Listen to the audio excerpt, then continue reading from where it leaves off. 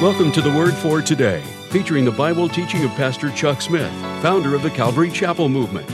This radio program is a verse-by-verse study through the entire Bible. And on today's edition of the Word for Today, Pastor Chuck continues with possessing what God has given, as we pick up in Deuteronomy chapter 11, verse 22. And now, with today's message, here's Pastor Chuck. I think that there's an unfortunate parallel in our lives. I don't think that we ever possess all that God has for us or all that God would do for us. It's there. All we have to do by faith is go in and claim it and take it, and yet all of us come short of the glory of God, that which God would do for us if we would just step in and take. It's tragic that when the borders were so expanded by God, and all you have to do is possess it, that they failed to possess all that God had given, even as it's tragic that we so often fail to possess all that God has given. Now, many times we fail to possess for different reasons: intellectual limitations, restrictions that we have placed upon God by our presuppositions. So many reasons why we fail to enter into the fullness that God has for our lives. There will be no one that will be able to stand before you, because God is going to be with you. But he said, "Behold, I set before you this day a blessing and a curse. A blessing if you obey the commandments of the Lord, a curse if you will not obey." That's always the way it is. God sets before you the blessing and the curse. It's your choice. You can choose the path of God's blessing in your life. You can choose a path that will lead to God's curse upon your life. Now, it isn't that God curses you. It is the curse is already on that manner of life. God is warning you that that manner of life has a curse already upon it. Now, if you are constantly warning a person that the path that he is taking is leading to a pit of quicksand, and as he's going down the path, everyone he meets says, "Oh, be careful, down the pathways there's a pit of quicksand, you can't go past it." And the guy keeps going. And as he gets there, someone says, "Hey, be careful, don't go out there, that's quicksand, you'll get lost, it'll suck you in." But he ignores all the warnings. He continues on that path. And he gets mired in the quicksand and gets caught in it and goes under. And as he's going under, he curses all of the people that he met along the path for not stopping him. Is that right? Of course it isn't. They warned him where the path was leading. Now look, God has warned you where your path is leading. If you disobey him, if you rebel against him, God said, "Hey, that path is leading to destruction."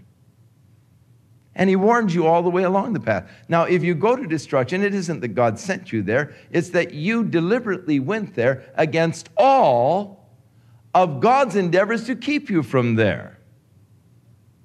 Actually, Jesus Christ, in a sense, has laid down before the gate of hell. And you've got to cross over his body to get there. You've got to trample underfoot the Son of God and count the blood of his covenant wherewith he was sanctified, an unholy thing, to get into hell. He's done everything to stop you, lying right down in your path, making you tramp over him to get there. And if you end up there, you surely can't blame God or you can't blame Jesus. You can only blame your own stubborn rebellion against God. For God did all that he could, short of the violation of your will, to stop you from going. "I've set before you a blessing and a curse. A blessing if you obey, a curse if you don't obey. When you get in the land, put these blessings. The blessings on Mount Gerizim, put the curse on Mount Ebal. Now when you come into the land, the middle of the land, the area where Abraham first came, the place where Jacob lived for such a time, dug a well. Right there in the area of Shechem, On the south side is Mount Gerizim. On the north side is Mount Ebal. And when they came into the land, some of the men were to go up at the top of Mount Gerizim, and they were to shout to the people who were in this valley between these two mountains, shout down to them the blessings of the land and the conditions of blessings. And as these men would shout down, "Blessed be ye in the field," the people say, "Amen." "And in your cities, amen." And they would shout down these blessings. But on Mount Ebal, there was another bunch of guys that were shouting the curses that would come to them if they disobeyed. So on Gerizim, the blessing was placed, and they would shout down to the people in the valley. The people would consent, "Amen, amen." And from Ebal, the curses were pronounced, and again, the consenting, "Yes, that's right, amen, amen, so be it." So that must have been quite an experience. Now, I've been in Yosemite when I was a kid, and they used to have the fire falls. And, up on the top of Glacier Point, the guys would just say, "Are you ready, Camp Curry?" And the voice, you'd hear it over Yosemite Valley, and the guy down below would yell, "We're ready, Glacier Point, let the fire fall." And then you'd see the beautiful fire falls in the evening. It's unfortunate that they don't have those anymore. They were absolutely spectacular. But even as those guys were up on the top of Glacier Point and down in the valley, you could hear their voices. So it was in Israel. It must have been a very remarkable and moving experience to have 1,000,000 or so people filling this valley and this bunch of guys up on the top of Mount Gerizim calling down upon them the blessings of God if they would walk and obey and keep the commandments of God, the things that God would do for them. And then to hear the warnings of God from the other side. It was meant to be impressed in their minds so that they wouldn't forget. But unfortunately, they forgot. In chapter 12, he gives the conditions whereby they should enjoy the blessings within the land. First of all, they are to utterly destroy all of the places where the people that inhabited the land worshiped. They were to destroy all of the groves, all of the high places, all of the altars, all of the gods that they served. Everything was to be utterly obliterated so that they would not have any curiosity or memory of their gods at all. Overthrow their altars, break their pillars, burn their groves with fire, cut down the graven images, and destroy the names of them out of the place. You shall not do so unto the Lord your God, but unto the place which the Lord God shall choose out of all of the tribes to put his name. There shall his habitation shall ye seek, and thither shalt thou come. Now, God says, when you come into the land, then I'm going to appoint a place for you to come to worship. And you're not to just worship me any place in the land. You're not to worship me on the hilltops and in the groves and so forth. Now, of course, the Greeks always took the hill, and they always worshiped God on the tops of the hills, the acropolises, the outcroppings, and those high places within the city is always where the Greek temples were built. And so it was a common custom in ancient religious systems to build altars on the top of mountains, places of worship, or to plant groves and to worship in these groves. But the worship of their gods was always a very licentious type of a worship based around the sexual reproduction abilities. Because the mystery of life and the creation of life in reproduction was something that was always an awe and a wonder and a mystery to them, which, of course, it is a very beautiful mystery. They were closer to it than we are. They were closer to birth and closer to life in many ways than we are. And to them it was an awe and it was wonder. And thus they worshiped the reproduction principles and the capacities of reproduction. And their worship of their gods often involved relationships designed for reproduction and so forth. It was just a part of the whole corrupt system of worship in their corruption of God, making God like a creature and like unto man. which thing actually is done by the Mormons in a sense. Their God is as a man coming to earth with one of his celestial wives and reproducing in a human manner the first people and so forth. And even as the Mormons themselves will be gods and go out and reproduce, so that there's a similarity there. Now I will choose a place when you come into the land. You're not to just worship God anywhere. And thither shall you bring your burnt offerings, sacrifices, tithes, and freewill offerings, and so forth. You shall not do after all of the things that we do here this day, every man whatsoever is right in his own eyes. For ye are not as yet come to the rest, to the inheritance that the Lord your God gives you. Now, right now, you worship God. Every man just does what he should feel, but you haven't yet come into the rest of the inheritance. But when you go over Jordan to dwell in the land which God is going to give you to inherit, and he gives you rest, if your enemies round about and you're dwelling safely, then there shall be a place which the Lord your God shall choose to cause his name to dwell there, and thither shall you bring all that I command you. And ye shall rejoice before the Lord your God. Now, God wants you to rejoice before him. I feel sorry for those churches where the people feel inhibited to worship or rejoice in the Lord, where their worship is so solemn that there isn't real rejoicing in your heart. I love to just have that neat kind of hilarity that we can have in rejoicing in the Lord as we thank God and praise God for his goodness. And God wanted the people just to rejoice in him. He wants you to rejoice in him. But he was going to establish a place. Now, the place, first of all, was in Bethany, but then later they moved it to Jerusalem, and this is the place that God chose.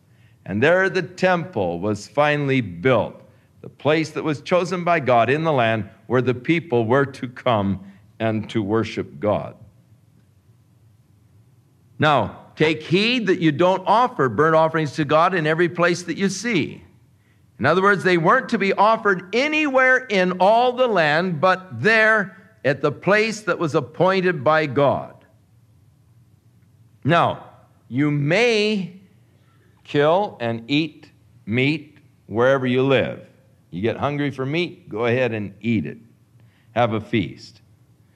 But most of the time, they would offer what they ate to God as a peace offering.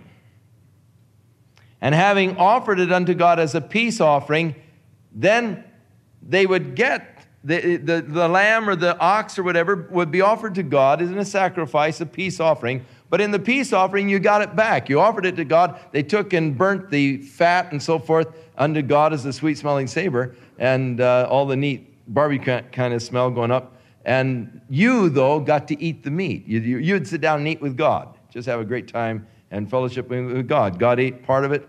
It was sacrificed and went up in the smoke and a burnt offering to God, and now you're sitting down, and the idea was eating with God, communing with God. So most of the time, you're going to go ahead and have lamb for dinner. Great. You take that lamb down to the priest, let him offer it as a sacrifice to God, and then you go ahead and roast the thing, and you're eating with God. And so you had the consciousness of fellowshipping with God whenever you ate meat. The idea that I'm eating with God, I'm fellowshipping with God, I'm communing with God in the eating processes. And it was a very beautiful thing. Now, when they're going to be in the land and they're going to be scattered all over the land, they won't be able to bring the ox all the way down every time they want to eat meat. You can't go all the way to Jerusalem. So eat it in your cities. You can go ahead and but don't offer it as a sacrifice to God. You're not to make a burnt offering of it. Only when you come to Jerusalem was it to be offered as a burnt offering. So when you come to Jerusalem, then you would go through offering it unto the Lord and then eating of it. However, they were never to eat the blood, but they were to pour it out on the earth as water. And this was to be a perpetual thing with them, for the life of the flesh is in the blood, and they were thus to thoroughly bleed all of the meat and before they would eat it. And so he tells them the kind of animals that they can eat within their gates, anything that their hearts desire of the clean animals. But thou must eat them before the Lord thy God in the place which the Lord thy God, if you offer them as an offering, heave offering, free will offering, peace offering, then you got to eat it in the specified place that God has commanded. Thou shalt rejoice before the Lord. Again, he tells you that. In all that you put your hands unto. And when the Lord thy God shall enlarge thy border as he has promised, and you shall say, I will eat flesh, because my soul longs to eat flesh. You may eat flesh wherever your soul desires after it. Only again, be sure you don't eat the blood, for the blood is the life, and you may not eat the life with the flesh. Now observe and hear all these words which I command thee, that it may go well with thee. Take heed to thyself that you're not snared by following after the gods of the land that you're going in to possess. What a trap the worship of these gods became to the people. The curiosity that you might say, how did these nations serve their gods? Now, God says, I don't want you even to be curious about it. Just utterly destroy it, and don't wonder curiously, well, how did they worship? You know, there is a strange curiosity that some people have concerning some of the religious systems. Well, how do they worship? And it's dangerous to inquire into spiritism, spiritualism and all, to just find out what they do. It's a bad curiosity. It's a dangerous curiosity. It can become a snare to you. Thou shalt not do unto the Lord thy God, for every abomination unto the Lord which he hates have they done. They've done every abominable, hateful thing, everything that God hates, they've done unto their gods. For they have even burned their sons and daughters in fire unto their gods. Human sacrifice, infant sacrifice was very common. Burning their children in the fire, heating their little gods until they were glowing hot, and then putting their children in the outstretched arms of the little iron idols and letting them just fry to death as they worshiped their gods. God said, every abominable thing that I hate, they've done in the worship of their gods. You're not to do it. You're not even to be curious. Now, everything that I command you, observe it. Thou shalt not add to it or diminish from it. Now, over and over, God warns us about adding to or taking away from that which he has commanded. Now, in chapter 13, the warning against false prophets.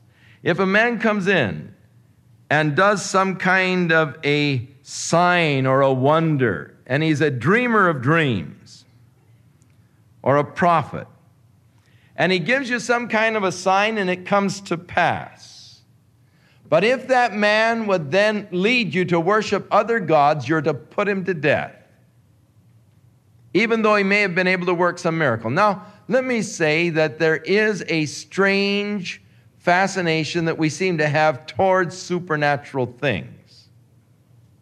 But this can be a dangerous fascination, because someone is able to bring to pass some kind of a phenomena for which there is no scientific explanation, does not necessarily follow that that phenomena comes from God. Satan is a deceiver, and he is able also to create all kinds of spectacular phenomena. Thus, we are not to be drawn to phenomena and use phenomena as a criteria for truth. The person who is seeking after miracles is on dangerous territory. For when the Antichrist comes, he is going to come with lying signs and miracles that he's able to work before the people. There is an unhealthy absorption in miracles in many people's lives. You need to become thoroughly absorbed in Jesus Christ. there you'll have no problem. You'll see the miracles that He'll work in your life, the miracles that He'll work through your life. But we should not really be putting a lot of emphasis and attention and concern in the seeing of miracles, for Satan is able to use them as a tool to deceive. So here were prophets. They were able to give a sign or a wonder. It would come to pass, but then they would lead them to worship other gods. He said, put them to death. For your Lord God proves you to know whether or not you love the Lord with all your heart, with all your soul. Ye shall walk after the Lord your God and reverence Him and keep His commandments and obey His voice, and ye shall serve Him and cleave to Him. Now, if one of your family, a brother, a son, a daughter, even a wife, should seek to lead you to worship another god, God said you're to put them to death, and yours shall be the first hand against them. You're not to hide it or hide their sin, even though you love them.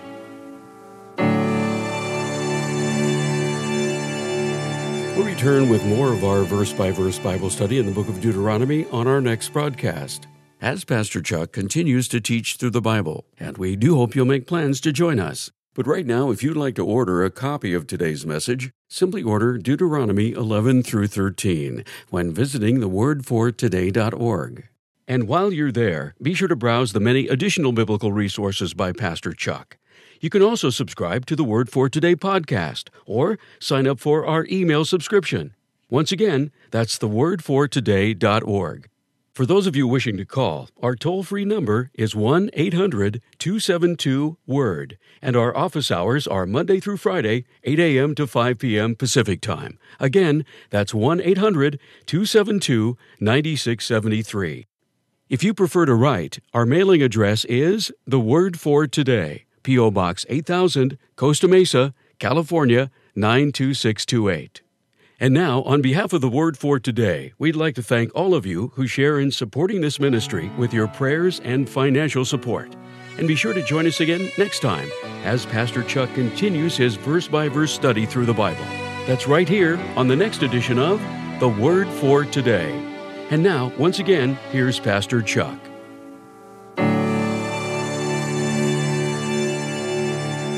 May the Lord enrich you in all good things in Christ Jesus. May He fill you with the knowledge of His love and His grace. And may you walk in fellowship with Him. And may the Lord continue His work in your life as He draws you unto Himself, as He cleanses you through His Word, as He fits you and prepares you for that work that He would have you to do in touching the needy world around you. God bless you. And God strengthen you and keep you ever in His love and in His will. In Jesus' name.